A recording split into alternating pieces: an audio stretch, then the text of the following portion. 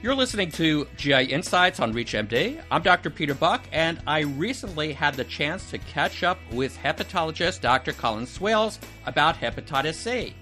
Here's just a brief snippet of our conversation focusing on a rather controversial topic, and that's whether sobriety and drug abstinence should be criteria for denial of hepatitis C therapy.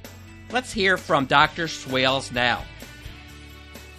This is no doubt controversial. There's no right answer about this. What I'll try to do is propose arguments for both sides.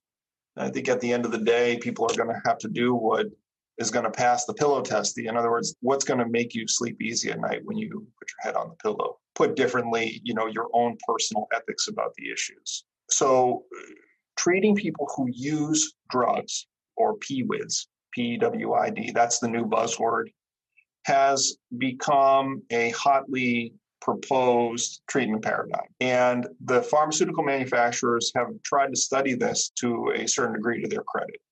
The concern is that people who continue to use drugs, they continue to have an ongoing risk factor for reinfection.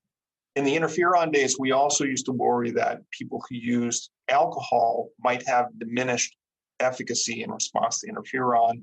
That is probably not going to be an issue in the modern era because there's no really biologically plausible reason to think that drug and alcohol abuse would impact the effect of these directly acting antiviral agents. But people can certainly get reinfected. And so there were what I would call real world data from last couple of maybe 10, 15 years ago, looking especially at co-infected patients having somewhere between a 20 to 30% reinfection rate if they continue to use. And that is high. But the more recent data, which were in a sort of a clinical trial experience, suggest that that is much lower. It's probably under 10%. Now, people will split hairs with you and say, well, that's clinical trial data. That's not real world data. We really need to see long-term observational data to know what the real world experience is going to be. And I respect that argument. Now, the upside of treating the hepatitis C is both that the patient may have a better liver outcome. There's also a public health piece to it, which is if you can decrease active infections out there, then you can, through not herd immunity, but a similar concept, prevent hepatitis C dissemination. And that's a valid argument. I think the counter argument to that is in an individual patient-clinician relationship, your concern is not the public's health, it's the health of the patient. And so that brings up, I think, the important issue with ongoing drug use, which is that hepatitis C is, yes, it's a threat to your liver's health, but over a long term, hepatitis C is a disease of, as I like to say, years and decades. It's not a disease of minutes and hours.